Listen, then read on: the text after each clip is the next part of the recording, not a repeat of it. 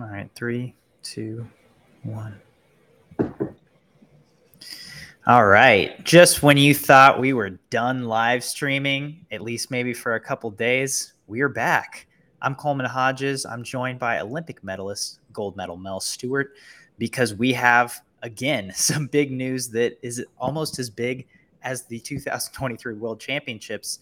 We have Claire Curzan, NCAA champion, 2020 Olympian, world champion from 2022, has announced that she is transferring to Virginia from Stanford. Let's give some context to this decision. Earlier in the year, Curzan announced, along with her Stanford teammate Tori Husk, that they would both be taking Olympic red shirts. We then saw Curzan perform. So that means that they will not be competing in the NCAA season, this upcoming season, the 2023-24 season.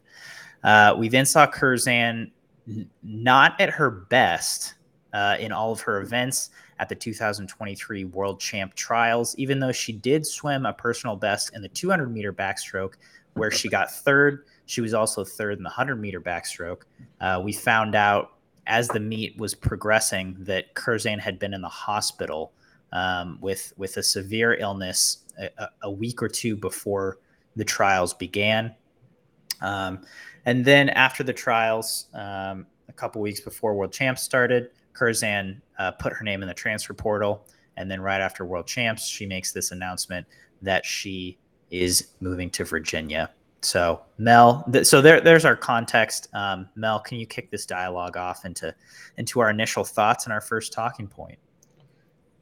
I thought it was a pro move to enter the transfer portal right before World Championships. I'm not saying that she was striving to miss the news cycle, but that is smart to announce that you're in the transfer portal right before World Championships, because there's just a chance that editor-in-chief Braden Keith might miss it. He did not. He never misses anything. But this news came and went because we were reporting hundreds of stories a day on the front end. But she was, the goal was to not draw too much attention to yourself. It was a pretty smart move. It was, and I think we kind of saw a couple other PR decisions during World Championships. We had 2 pregnancies announced. Caleb Dressel announced that Megan and his wife Megan and he are going to be having a baby. I think day 2 to 4 of World Championships. And then after Molly O'Callaghan broke Federica Pellegrini's long-standing 200 free world record, we saw Federica kind of have a cool moment and say, all right, well, we're going to get it back eventually. And then pointing to the fact that she will be having a baby with her husband, Matteo. So I don't love people making big announcements like that during a World Championships. I thought it was cool when Federica did it because her world record got broken and she kind of combined that. But it's like, if you're going to make an announcement like that, like, why not wait until after? And I like Curzan's timing for this one. Smart. I think a lot of people know this by now. We've been reporting on Curzan since she was 11 and 12. Since she broke Reagan Smith's NAG record, she's been making headlines. And people probably have learned in the process that both her parents are doctors. She's coming out of Cary, North Carolina.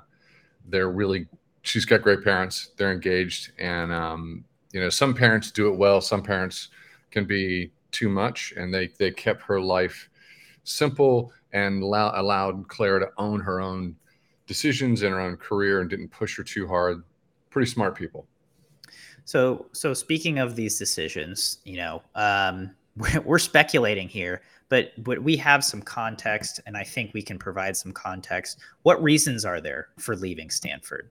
We've seen a few other athletes do this. Reagan Smith took a similar path. She was there for a year and then decided to transfer out. Well, she's now a pro now. She's not in the NCAA system anymore, but she did a year at Stanford and then left. Claire Curzan has now done a year at Stanford and is deciding to leave, but stay in the NCAA program. What reasons do you feel like there are for leaving Stanford? It's our reporters talked about this. They talked about it earlier. A lot of commenters talking about it, and but I think Braden was the first person to say it. It's like, you know what? If your goals are to be the best in the world or to be among the best in the world, and you have to manage a full load at Stanford, that's probably challenging. And that's you have to take that into account. Stanford has been so dominant for so many decades at the NCAA level. But I think it's fair to say that swimming has gotten more and more intense. And now with name, image, likeness, NIL, you can make money. And it's more so effectively now when you're in college, you're managing a pro career. And if you're great and you're among the best in the world, that you have to take that into account. That's one reason. But it's I think the elephant in the room for anybody, it's everybody that is a swim nerd and a fan and watch the sport, we have seen, and not just while swim has been around for 12 years, but just since the 1970s, athletes who are extraordinary talent coming out of high school, and they're on this upward trajectory that seems like it's almost straight up.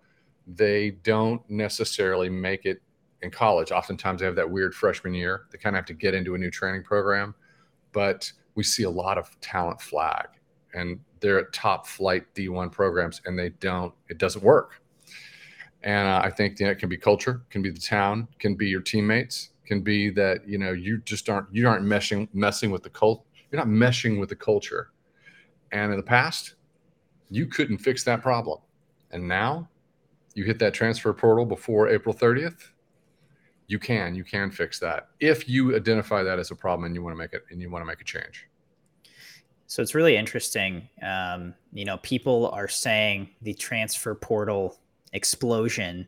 People are kind of worried about it. They're freaking out a little bit. I think a lot of people who are maybe of an older generation or just not used to seeing something like this. But as you said, these aren't swimmers who are transferring. These are people who happen to swim. They're student athletes who have a broad range of interests. We report on swimming, but these people are not just swimmers. They are not just here to entertain us on a year-round basis, even though that's what it feels like sometimes. So the fact of the matter is that when you leave the only home you may have ever known for 18 years, and you're leaving your family, you're leaving your friends, you're leaving your community, you're leaving your swim team to go and start something new, there are a million little pieces that could not be right. And for any individual, that piece could be the tipping point. And like you said, it's academics, it's the culture of the swim team, it's the training of the swim team, it's the town, it's the proximity to family. Like any of those things, when you're an 18-year-old senior in high school, a lot of times you're like, I want to get away from my family. And then you do, and you realize what that means. And you realize you're out of the nest and you're on your own. And sometimes that doesn't feel so good. The support system matters. It's I really like Claire's parents and had some conversations with them, and they were weighing all these options, and they were weighing, the fact that Stanford is a dynasty. Stanford is a brand that's known globally. No matter how your swimming career goes, you're a graduate of Stanford. That works for you everywhere. Something that should be said is that, Claire's going to UVA. She's going to Todd DeSorbo, and it's like I think everyone sort of went, yeah, like we knew that. As soon as they knew she was in the transfer portal, they're like, she's going to Todd. Well, and I think it's worth noting, before she made her announcement in high school to Stanford, behind the scenes, everyone thought she was going to Virginia. It was a done deal. And when she announced that she was going to Stanford, it was a big surprise. It was a little bit, it was a surprise, but it's, UVA and Todd DeSorbo, extraordinarily successful, not immune to the transfers. Emma Wyant, big name, big star. She went to Florida, and we had her on the podcast, and her reasons were pretty simple. She wanted to be close to home. She's like, after the pandemic, after the last few years, she goes, I just want to be close to mom and dad. You want to be close to a support system. Something that people aren't talking about is that coming out of the pandemic. We're still dealing with the aftermath, and athletes keep talking about their nervous system being fried and anxiety always at a fever pitch at a high level. And a good way to kind of reset is to be close to mom and dad if you're in a healthy family unit. And Emma, in that specific situation, Emma also has two sisters that she's very close with, both swimmers. Yeah, like you said, support system, it matters. Greg, we got to talk about Greg Meehan. We got Greg Meehan at Stanford, because it's where does this leave Greg? Because the commenters on SwimSwam, the Monday morning quarterbacks they've been brutal. So just reference the article, reference Claire's, and then drop down and take a look at it. Yeah. So sorry, that's Ruby barking in the background. So yeah, people are not being very kind to Greg Meehan, and I think it's unjust. I think unless there is evidence, there is hard evidence that there is wrongdoing by a coach. Unless there has been an investigation done, and we know for a fact that's what's going on, then I think it's really unfair to say, oh, this is a bad coach or he's created a bad culture, because the reality is you never know what's going on behind those scenes and behind that curtain. And again, I think it's, especially in this day and age, it's much more about the fit. It's about how does this person fit into this culture. And I know from my few visits to Stanford and with Greg, the Stanford women's swim team is a specific culture. He has fostered that to be a specific kind of athlete and a specific kind of person. And it's just not the right fit for everyone. That doesn't mean that they're a bad team. It doesn't mean that he's a bad coach. It doesn't mean that Claire's a bad swimmer. It just means that it doesn't mesh well. Greg's had success. Yeah, he's had success. He's had success for a long time. Programs ebb and flow. Greg Meehan's not going to have a problem. He's a great coach. He's not going to have a problem attracting talent to Stanford. And that's the one thing that we always have, is we have new, amazing talent, as we're witnessing right now at junior national championships. So Stanford's going to be okay. Yeah, we have to remember he's been coaching Olympic level athletes for a decade at Stanford. Like, he has had so much success. I just hate the perspective of like, well, Katie Ledecky didn't go best times under him in long course. That, it's like, she did. She went best times at Stanford. She had a great career there at Stanford. She got a Stanford degree, as did Simone Manuel. And, Simone has been a little more outspoken about her overtraining syndrome and the journey she went with that, about her coach not necessarily listening to her. And I think that is an unfortunate situation, but I think that's 9 times out of 10. I think it's ingrained in our culture that you kind of keep swimming and you push past things. And I think now we're learning to listen a little more and to not do that. So I think Greg Meehan's going to be fine. I also think it's interesting because with a lot of other universities, there's a lot of other great universities to get a great degree. And I think the name brand of Stanford is kind of losing its luster a little bit in this day and age where you can get a degree online. So many kids go to high school online or are homeschooled. And so now when you can get a degree online, when you don't have to be at a place to have success and to have worldly success, I think it might be a little bit harder to convince someone, hey, come to this very high pressure environment academically and athletically for 4 to 6 years. But Stanford is going to attract bright kids, top talent. That's not going to change. Something that should be noted. We need to move the conversations forward, but just a note on Simone Manuel, Black Lives Matter happened. Why, and I think that was, I think that the impact, she's been vocal about the impact of that. And imagine having that sort of anxiety and stress and strain, and also trying to be a world-class athlete. It's too much to bear. And that had to be an extraordinary factor in what happened with her overtraining syndrome, because you have to recover. I don't think she was recovering. You can't do it day after day after day. Let's move this conversation to Claire and what this means for the future with Todd DeSorbo. So it's really interesting. We thought Claire was going to Virginia because of the seemingly natural fit there, Todd being a sprint coach, Claire being a sprinter. And we've seen her branch out from that, just being a sprinter. She goes 206 in the 200-meter backstroke. She's an NCAA champion in the 200-yard backstroke.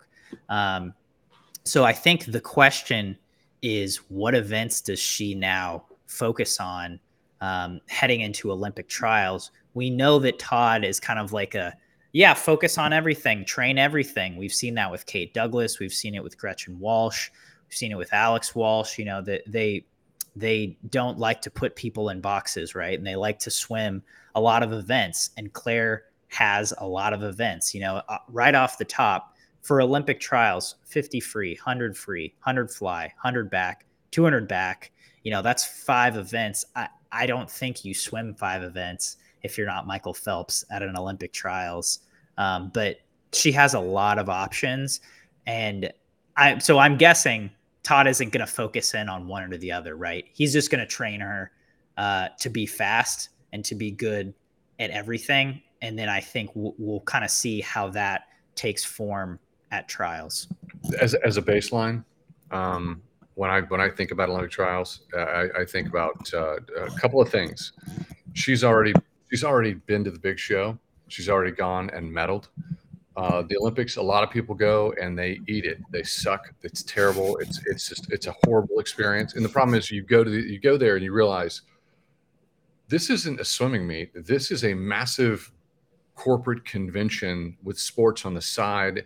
And there's a lot of noise going on all around you, and you have to stay focused. So the ability to go to your first Olympics, she popped off her 57, I think it was a 57.65 split on the 4x1 medley in the prelim. She did that. She got her medal. That wires your brain in a great way. So I think that because of that experience, she can be a little more aggressive at these trials, and that's gonna go into Todd's calculus.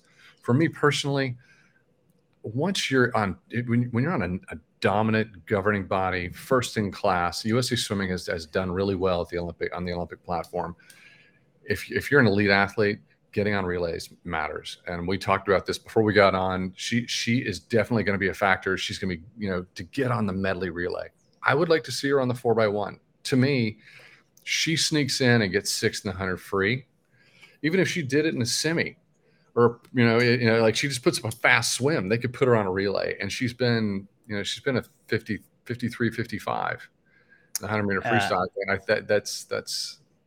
But she was splitting 52s consistently while anchoring relays last year at Worlds. Relays at the Olympics they make your life very happy. As an Olympic relay medalist. As an Olympic relay medalist, it is a completely different experience. There's something about that shared stress level and camaraderie going into, and it's really about Team USA. But she has that potential, and I think that's going to have to be that first initial conversation. It's like, we got 3 bites at the apple: 100 free, 100 fly, 100 back. Mm-hmm. I agree. I think you focus on those hundreds, and then the other ones, might come. 50 free is the 50 free. It's like it's not like that's going to be your focus, but she might do really well. So we wanted to pop on and just have a conversation about this, air these things out, because I think a lot of the times we can only say so much in an article, and then the rest comes from commentary from the commenters. And we just wanted to give our side of the commentary as 2 people who see a little bit behind the curtain of the swimming sphere. Mel, do you have anything else? I think she's going to be successful. I think she's going to make the Olympic team. I think she's there. Just as we pop on, we just had somebody someone comment, what was that? Alfonso? Wrong. Swimmers care about individual performances. Alfonso, I care about individual performances, and these athletes do too. But there's something about the ability to perform, go, have a goal of making the Olympic team, Team USA, in an individual event, but also getting that extra event in the relay. It makes your life better. It makes it does a lot for your confidence, and everything is about confidence. And are you grounded during the Olympic experience? Alfonso says swimmers who aren't good enough use relay medals as a cop out, and I'm kind of curious about that because I think this comes from the NCAA system, right? You hear you hear the Florida swimmers talk about relays and how you always have to have something extra to perform better on relays. As a member of Team USA, you are expected to perform better than your individual performance on a relay. And that doesn't make it a cop out. That means relays are higher ranked than individual swims. So yeah, you're coming off of. We're not going to call any swimmers out. We're coming off of world champs. Where it's a question like we know what the splits are. Athletes know what the splits are. So when you're interviewing the athletes and someone is off their personal best in a relay, whether it's flat start or flying start, there is. You can feel the weight on their shoulders. They are not smiling. They're extraordinarily unhappy. And they feel like also you've let 3 other people down. It's like maybe the color of the medal is not what it should be. It's and also coaches take that into account going forward. Are you a relay swimmer? Because if you're not, they'll choose there's some people who pop off on relays and they'll make that choice. Yeah. By logic, relay splits should be faster based on the deduction of reaction time. It says A. Pearson. That's if we were robots. That's if we were robots and you could just swim your best time every single time you fall in a pool. The reality is we're humans and you can't do that. And it takes a lot of mental will to perform in an individual swim. And it takes a lot of mental will to perform on a relay swim too. Just because you get a 0.4 to 0.6 deduction on the start, that doesn't always make the difference. So I think our time's about up. So I'm good if you are, Mel, but thanks for joining in, everyone. Hopefully we'll have more breaking news coming out later this week as we keep rolling with a lot of big meets, but thanks for tuning in, everyone. Hope you enjoyed.